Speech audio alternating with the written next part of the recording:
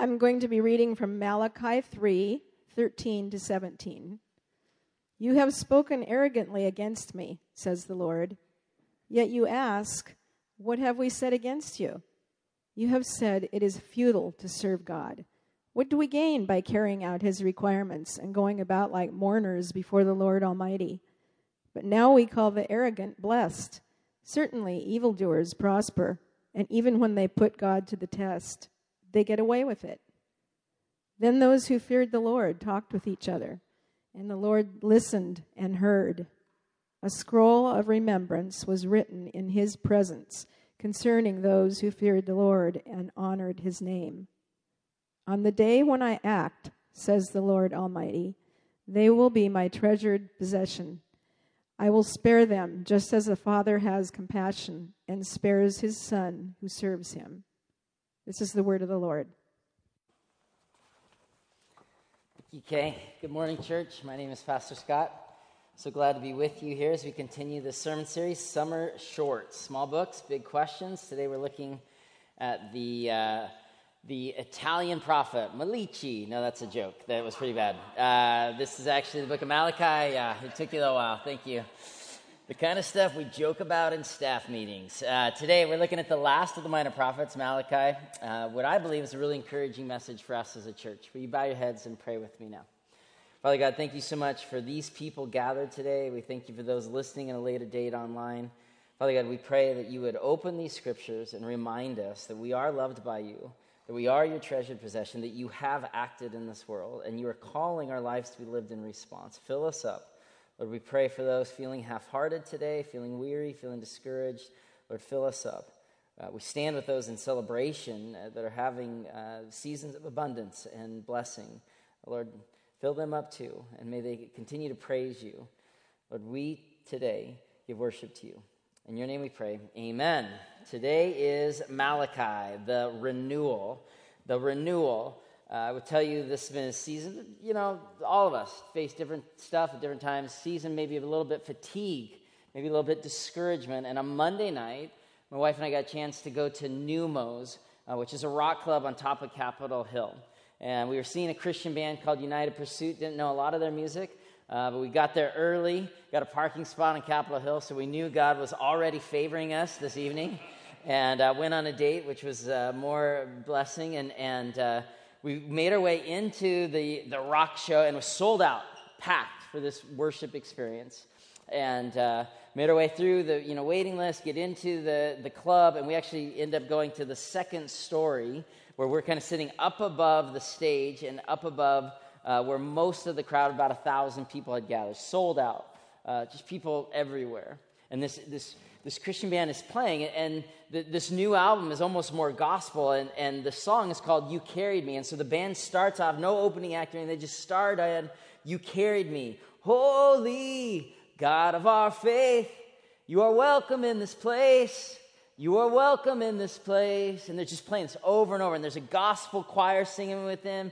And Will Reagan, lead singer, is just jamming on it. They keep singing that chorus over and over again. And the door, it's 90 degrees Monday night. 1,000 people shoved together. The doors are all open. And this music is just pouring out into Capitol Hill. Pouring out across Pike Avenue, pouring across the rainbow crosswalks, pouring into every part of the city. And the bouncers are there, these pretty grisly guys, big Fu Manchu and tatted up, and they're just like, we don't see this every night at Numos. Because normally it's a rock club, and these guys are just rocking out. And it was incredible for me because I went that evening feeling a little bit, needing some good news or reminding, and seeing this band singing these worship songs, seeing the crowd sing it back, hearing the words echoing across Capitol Hill, it was deeply encouraging and a reminder to me as the pastor that's bringing you this word of God, that God Almighty cares for us and longs for us to be wholehearted people, longs for us to experience his healing, longs for us to experience his joy. And in the book of Malachi, we have this beautiful little book right at the end of the Old Testament, which is a precursor to the 400 years of silence. And then the book of Matthew, where Jesus shows up. Malachi promises us that when we're anchored in the truth of who God is, then we are reminded that our actions are lived in response to his love for us. We don't earn our way to God. Our actions are response to revelation. We are called to respond to God. And if we do, when we do, we move from a place of fatigue and feeling half-hearted and feeling exhausted to being filled up, being wholehearted people. Malachi in Hebrew means the messenger. And he brought a message to the nation of Israel that the way that they were living was really kind of half-hearted. With their words and with their giving and with their service. And there was a warning there, but the message was bigger than that. Because the first words and the last words of the book are one of belonging to the Lord our God. And God said, you are my people. Stop living as if there won't be enough of me to fill you up. Stop living in such a way where you're holding back your offerings or your tithes or your gifts. I want you to be wholehearted people, fully experiencing the joy of the Lord. And so this message, which is a precursor to John the Baptist's message about Jesus, who was God incarnate, is supposed to be an encouragement to us this morning. Because in our lives, where we often feel overstuffed and overcommitted and yet still empty, Malachi brings this reminder that when we give Jesus our whole self, we'll receive this life of joy and healing from Christ himself. And so this is our big idea. Let's look at it together. In the book of Malachi, God challenges a half-hearted existence of giving and of living, and instead promises a wholehearted renewal of community and healing and joy through the life of Jesus Christ. The renewal has already been given to us. Our option and opportunity this morning is to receive it and say yes. Jesus, I want that kind of healing. I want that kind of joy. I want to live wholehearted. I'm tired of a half-hearted life. Let's look at the first point of our outline. It's a pretty simple message today, really, but it's one that I'm pretty excited to bring to you. I wore my yellow shirt. It's like, this is as much joy as I can muster up. I'm encouraged because a lot of the minor prophets are reminders of way in which behaviors have been missing God's best. But today, this promise is of renewal for our half-empty hearts. So let's look at this first part, the half-hearted existence. That throughout chapters 1, 2, and 3 of Malachi, we have kind of empty sacrifices and then empty words and empty offerings. There's all these kind of reminders that from God that what Israel's bringing is really half a full offering or a full presence. They're kind of responding out of a fear that God won't show up. And so God anchors the nation of Israel in their belonging to him. Malachi 1, verse 2, I have loved you, says the Lord. Malachi 4, verse 16, on the day that I act, you'll become my treasured possession. Beginning and end, God anchors us. Listen, I love you. You're my people. And because of that, I want your behavior to be reflective of the wholehearted joy I long to give you. You're not measuring up, God says, but this isn't some sort of measuring stick where you're trying to earn your way to God. God reminds the people of Israel through Malachi that they are secure in who they are and they belong to God. And we read this as New Testament Christians, and it's like, man, this is what God gave them before Jesus, that they are loved, that they are the treasured possession, and we get the benefit of reading it after the cross. This is encouraging. And so much of the world is trying to discourage us. It's trying to discourage. Take your courage. When you're discouraged, it means the world is stealing your hope. You're discouraged. It means there's probably not going to be enough in your bank account. You're discouraged. There's not going to be enough in your relationships. You're discouraged. There's not going to be enough. We can get into the scarcity mindset. And the prophet Malachi, the messenger, says the message from God is, this is a tiresome way to live. This is a tiresome way to exist. Look at chapter 1, verse 13. And you say, what a burden, and you sniff at it contemptuously, says the Lord. And you bring injured, lame, diseased animals, and you offer them as sacrifices. Should I accept them from your hand, says the Lord? So they literally, if you read chapter 1, Malachi, the offering table was where worship happened in the Old Testament. So before Jesus Christ, before God incarnate gave himself up as the ultimate sacrifice and earned for us the forgiveness we would never have on our own, in the Old Testament, they gave worship to God on the offering table. as a they would lay sacrifice. God, I love you so much. Here's a lamb for my flock. I'm going to take the best one, the first one. I'm going to sacrifice it as a belief, God, that you long for me to be wholehearted and you'll provide for me. And yet this practice has happened through the priests of Malachi. And God's speaking to Malachi, the nation of Israel, stop bringing me half an offering. Like, it's not enough. I'm not pleased with your leftovers, says God. Like, by God's very nature, God isn't willing to enter into a contract with us. Now, if you were here last week, we talked about where is God when we hurt. We looked at the book of Habakkuk.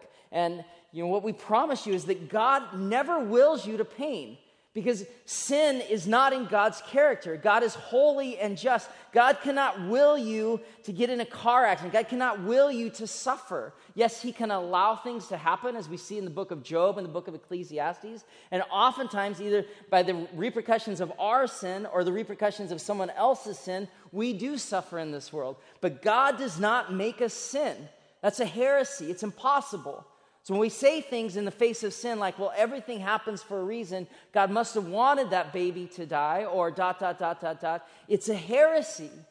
No, God is holy and just and fully able to be trusted, and yet we hurt. We do. That was last week. And this week, God's saying, hey, I'm not in a contract with you. Stop bringing me a lame animal and fulfilling your duty. And if you want to see a recipe for disaster in earthly marriages, try to enter into a contract with one another. Say, I'll bring my 50%, because the contract's based on behavior and goods and services. You bring your best, I bring my best. Perfect. It'll work out wonderfully. It'll never work out. It'll never work out because we're never at 100%. So if I'm in a contract with you that you will love me if I behave a certain way, I will fail you. I will always fail you because at my core, I'm a sinner. Yeah, I'm saved by grace. But if you're going to justify your love for me based on my behavior, I will fail you. God says, stop bringing me your half-hearted existence as if I'm pleased with the half a life you're trying to offer me. I want it all, says God. This is a covenant. I didn't give you half of my son. I didn't give you half of my love. I never gave you half of a place of belonging.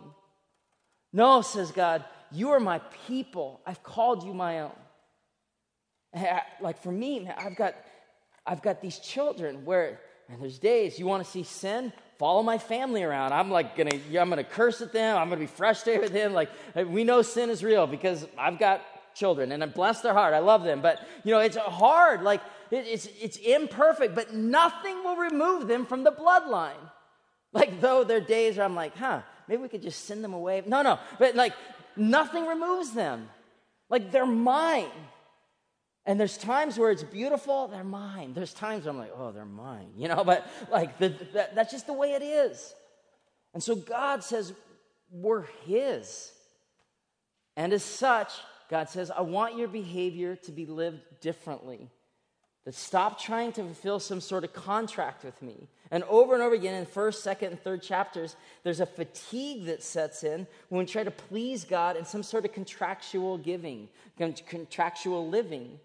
God says, no, you're in a covenant with me. I want your life to be lived differently. I want your worship to be lived differently. Look at Malachi 2, verse 3. Because of you, I'll rebuke your descendants. I will smear on your faces the dung from your festival sacrifices, and you'll be carried off with it. All right, God, thanks for the visual there. But what's happening here? There's a festival, there's a church service, there's a sacrifice. It all looks good, but God says, but your heart's not in it. And if your heart's not in it, what are we doing here anyway? God says, I'll smear in your face the dung from the festival. Like, wow.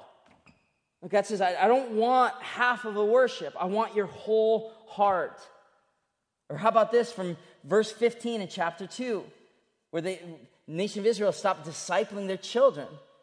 Chapter 2, verse 15, has not the one God made you, and you belong to him in body and spirit. Here it is again. You belong to him. You're his. He made you. You didn't earn anything. You're his. Now respond and live into it. Verse 15.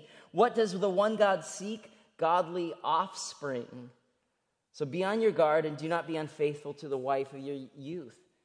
There's so much of Malachi talking about that worship of God starts in our home. Well, I'm not married yet. Well, with your roommates and your dating relationships. Oh, yeah, well, we want to have one child, and it'll be, when we have a kid, then we'll do whatever. When my kids are older, there's this warning in Malachi, take discipleship seriously. And we are meant to be impacting the generations. We are meant to. Josh Ruhalski, just doing he's working with our junior high and high school students. They're right now, he just came back from a Young Life camp. He's taken junior hires to camp. They're starting a Sunday night gathering called Reach. I think we have the new logo. His whole mission, his whole work with the church is trying to make an impact into the neighborhood, into kids' lives. Maybe we don't have the logo. You should see it. It looks great. But the logo doesn't mean anything. It's about relationships. And so we understand as a church that we are called to be impacting the next generation. That's how it's always been. So I want to give money. I want to give money to what the church is doing in Rwanda. Wonderful. But if you're not blessing those close to you, then you're a hypocrite. And I get it. We're all hypocrites at a level. We're sinners saved by grace. But on most days, are you trying to let the wholehearted nature of the gospel live in your home? It's where it's called to reside. I'll never forget when we started the church. We're a year and a half in. So much work starting a church. Pretty easy to sit in a classroom and say, you know what a church should be like? Hey, there it is. Nailed it. There it is. That's what we're doing with young people. Reach. It's awesome. Impacting junior high schoolers. Working with parachurch organization Young Life in North King County. Reaching into Snohomish County. Just discipling a generation. If it's the one thing we do this year, maybe that's the most important thing. Because if kids don't know that Jesus came for them and loves them, we've missed our calling as a church. We exist in a high school. There should be 1,000 high school students at these worship services. We have failed at a level. I have. But our hope and focus is passing the baton, that the next generation would know that they're loved intimately. So back to my illustration. We're 2 years into starting the church, and I'm at Starbucks, and this guy's telling me this story of his salvation story. That's what Christians do. How did you become a Christian? And he's telling me this story. He went to Montana, and he left his family, and he stole a Bible, and he lived in the mountains for a while, and he read the Bible, and he got one station on his radio and was a Christian evangelist, and he went back down to the Bible, back down to the town in Montana, gave his life to Christ, drove home. I'm like, dude, that is a good one. I hear these a lot, but you got a good one. How you hear other people's stories, that's a good one. So this guy, he's got a good one. I'm like, hey, do you mind just telling me, why did you hate God so much? He's like, sure, no problem. My dad was a pastor. Well, it was between 8 and 9:30. That was my fourth meeting of the morning in a fourth different Starbucks before we had our offices. We used to just meet in coffee shops. And that morning, as he's saying this, I remember that we had a newborn at home because my wife's a saint and having babies and planning churches. And she had asked in that season, she said, hey, could you dial back the morning meetings? Because mornings are really hard for me. But I'm out there being a blessing in the world, leaving the person who needed me high and dry that morning. I had to apologize for that. As we so often can miss the ability to be wholehearted to those that know us best and be a blessing there first. And then we're called to be passing this baton of hey, how can my life be poured out in service of another? How can the next generation know? Some of you, it's writing a check to organizations. Some of you, it's getting involved in serving. Some of you, just praying for the kids of this church. We have over 200 kids that come here on most weeks. Phenomenal. We're not done yet. So pray with us. Stand with us. It's the calling of Malachi. Be a blessing in your community. And then look at verse 17. Watch the power of your tongue. Verse 17, you have wearied the Lord with your words. Wow, how convicting is that? That as Proverbs says, that the tongue has the power of life and death. Some of you are literally stealing hope from others with what you say with your tongue. And that's a hard one, because we're all guilty at a level. But the call of Scripture is that we're actually meant to be a blessing in the lives of others. And the Lord says we've actually wearied him with what we say. Our tongues are powerful. And then Malachi moves into giving. And a lot of times if Malachi's taught at all, it's taught around this section. Look at chapter 3, verse 6 through 10. Beautiful language. Many of you that have been around the church have heard this before. I, the Lord, do not change, so you, the descendants of Jacob, are not destroyed. That's a beautiful verse. Ever since the time of your ancestors, you've turned away from my decrees and have not kept them. Return to me, and I will return to you, says the Lord. That echoes what James says, one of my favorite verses from the Bible, James 4:8. Draw near to God, and he'll draw near to you. Always the scriptures are presenting that God's hungry for more relationship with us, hungry to move us from half-hearted to wholehearted beings. And so Malachi says, return to God, and I'll return to you. And you ask, how do we return? Will a mortal rob God? How are we robbing you, God? And the answer is in tithes and offerings. You're under a curse because you're robbing me. Bring the whole tithe into the storehouse, and there may be food in my house. Test me in this, says the Lord Almighty, and see if I will not throw open the floodgates of heaven and pour out so much blessing there will not be room enough to store it. See, a lot of us, we want to give God the leftovers. We want to give him what's left at the end of the month after we kind of pay for what needs to get paid for. Or we want to give him kind of the leftovers of our time because we're all super busy. And so maybe there's a minute or two at the end of the day to kind of hand it over to God. Or you want to give him what's left over in our relationships or what's left over in our careers. And see, your God, he's not interested in a contract like that. No, he set us up in a covenant relationship. He says, I don't want your leftovers. I want your whole heart. You can even test me, says God. And so we're called to be generous as we're able. And for some of us, that's $10 a month. And some of us, it's a multiple. But every one of us is called to give back to the Lord. Because money, for most of us, is the thing that we want to cling to most. Because we believe, many of us do, and I'm guilty of this, that money brings security. And so we believe if there's enough of this, then we'll still worship God, but we've layered our nest, so to speak. And so it's good to be wise, and it's good to save, but the Lord is saying, I want to be your number one. I'm not interested in your leftovers. I want you to fully give everything over to me. Your heart, your relationships, your time, your money, I want it all to be worship. And God says, when you do, you will experience the blessing of intimacy. And I don't know if you see that in others, but from my vantage point, friends, I get to see, I don't see what anyone gives in the church, but more of time. And I see people that kind of step out and are generous and step out and ask God to do something with it. And I see fruitfulness. I mean, just last week, obviously all these stories are confidential, but I get to be kind of the guarder of a lot of the secrets. And I'm seeing fruit in people's lives. Friends, I have to tell you, it's August the 6th, but I am seeing momentum from the Holy Spirit like crazy. Because the people that are trusting God with their lives, God's doing a work. Marriages that were struggling are staying together. People are being freed from addiction, and it's not perfect. People are being provided for, and God is getting the credit for it. And so if you want more in your life, God is saying, I am the provider of more. I don't want half of you. I want the whole thing, and I will give you a whole heart. So often, the Christian life, it's almost counterintuitive because it starts to get about our effort or our behavior. So some of my favorite verses, I just said, James 4:8, draw near to God, he'll draw near to you. That's good. But there's a lot of effort in that, right? Or how about John 8:12, he must become greater, I must become less. That's good. We like that. It's good. But if we're not careful, we make the whole gospel about what we are and what we do, and that is a fallacy. Because the gospel of Jesus Christ is while we were still sinners, while we were stuck in our half-hearted ways, God came and gave us, as Ezekiel said, a new heart. I want to give you a new whole heart. So for me, what that looked like was coming home at 18 and giving my life to Jesus, but recognizing I couldn't do this on my own.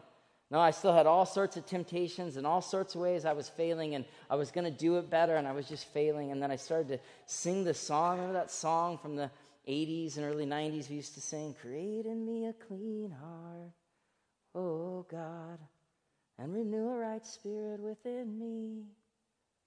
And there's something about this 18-year-old kid that wanted to follow Jesus that found that song profoundly hopeful because it was God doing the work, not me. God, you create in me a clean heart, and you renew a spirit within me. I can't do it on my own. And God said, I will, and I have, and his name is Jesus Christ. This is the gospel, that we simply are called to give and to live differently, but not trying to earn anything, but simply releasing the fullness of the gospel as it lives inside of us, to be singing, God, you create in me a clean heart, and may I move into more wholehearted experience of living. So let's look at what this wholehearted promise is, this wholehearted renewal given through the prophet Malachi as a precursor to the book of Matthew. We are renewed within this covenant of relationship. Again, I remind you, verse 2, chapter 1, I have loved you. Verse 16, chapter 4, I will make you my treasured possession. Look at verse 16, chapter 4. This is really the heart of the gospel. It's incredible. I'm just, even this morning, being reminded of those who feared the Lord. Chapter 3, verse 16. Those who feared the Lord talked to each other, and the Lord listened and heard. A scroll remembrance was written in his presence concerning those who feared the Lord and honored his name. On the day when I act, says the Lord Almighty, they will be my treasured possession. Now, I read this 40 times this week, and I kept missing it. And I kept wondering, how can I bring this message of renewal to you that won't just sound like you need to do more to experience more of God in your life? And then this morning, I saw it. Because verse 17 of chapter 3 of Malachi, who would have known? On the day when I act, says the Lord, they will be my treasured possession. See, the pressure's off. Because it's not about my effort. It's not about the day when you finally act, or you. It's God saying, on the day when I act, then they will be my treasured possession. And then we have the benefit of the entire New Testament. Oh, yeah, it's over. He acted. He sent his son in a wholehearted move of covenant relationship while we were still blowing it, saying, I'm going to lay it all down. And Jesus will die and be resurrected so that you might know the fullness of the renewal I came for. On the day I act, says God, you will become my treasured possession. Friends, please know this if you hear one thing today. He's acted. It's done. And our life is merely called to be lived into the response. And so what is the response promised as we kind of live into the renewal of this life? Look at chapter 4, verse 1 and 2. Well, I'll just look at verse 2, chapter 4. But for you who revere my name, the Son of Righteousness will rise with healing in its rays. So if we're just called to revere Jesus' name each and every day, Lord Jesus, I want to be wholehearted today. May I respond to the fullness of your gift in my life. May my life be generous. May I love others. When I blow it, Lord, let me confess. But today, Lord, I want to revere your name. We're promised first this healing. And I don't know what God wants to heal you from this morning, but I do know that the healing for half-hearted people is to move into more wholehearted existence. That we are called to be healing. We are called to be freed from our addictions. We are called to be healed from our ailments. And some of us are like, yeah, I've been praying for decades for this, God. I don't know. The timing is all God, friends. But we are called to be healed, moving from half-hearted to wholehearted. Because Jesus, as Luke 1 says, is the rising sun who shines on our darkness. And the whole ministry of Jesus was all about taking people that were half-hearted or half healthy or half depressed or half possessed and making them whole. And so he wants you to know that he came for your whole heart and to bring real healing when you feel like there's not enough of you to go around or you're tired. Are you tired this morning? Jesus says, let me heal you. And yeah, you're going to strive to enter in, but let me heal you. And the second thing verse 2 says is this: those who revere my name, the Son of Righteousness will rise, and you will go out and frolic like well-fed calves. Friends, can I just suggest something? I don't think we frolic near enough. There's not enough frolic in our game. We need more frolic, and it's like a well-fed calf. Like, what in the world? Like, don't you wish at some point you just knew what the Bible is talking about? What does a well-fed calf frolicking look like? I mean, how would we even come across a video like that? Where would we see something like that? It's like, if I could just see what a frolicking calf looks like. Oh, there it is. Oh my gosh. There is a frolicking, well-fed little calf. And then his buddy, oh, they're right here too. All right. Okay. Well, there you have it. Frolicking calves. Thank the Lord for YouTube. All right. But what's happening here?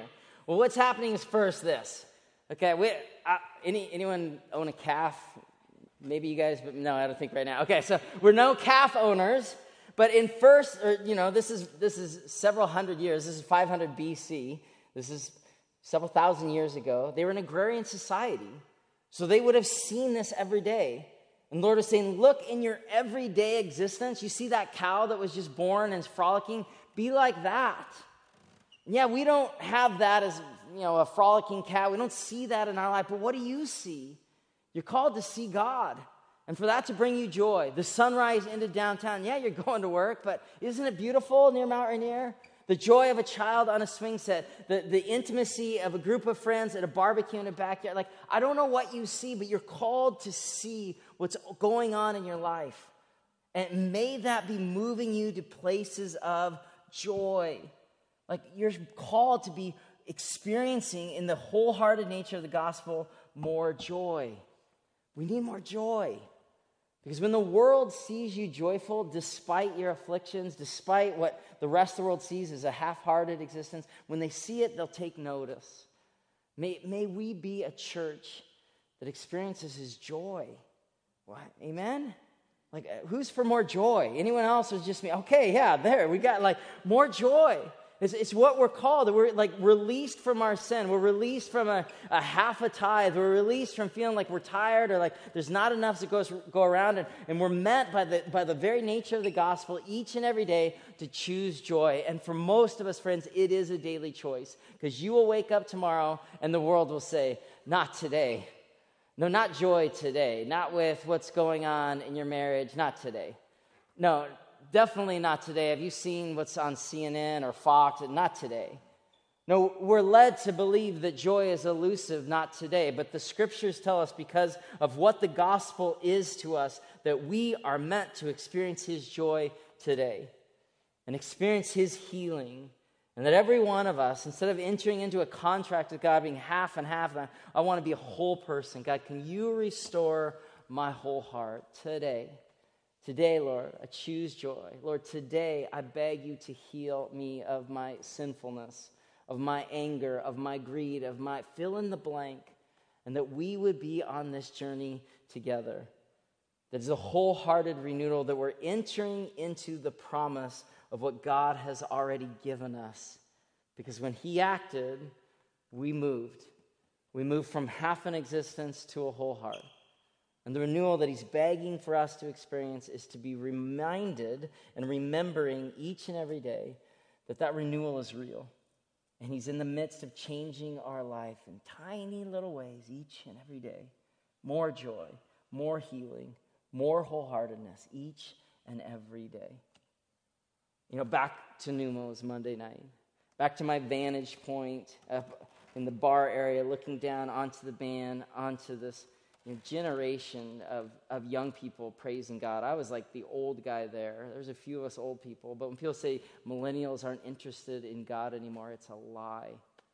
No, there's hundreds of young people praising Jesus. The church needs to be more engaged with reaching young people. And I'm standing there, and the lead singer breaks into one of his songs, and he says, Lord, I give it all to you, trusting that you'll make something beautiful out of me. You just that line over and over again. Lord, I give it all to you, trusting that you'll make something beautiful out of me. And he's singing it. And I'm thinking about these words, and I'm thinking about this moment, and then I see, I'm watching the band, and then I see the audience. And this message of being wholehearted, even in giving our whole life to God, was wrecking people.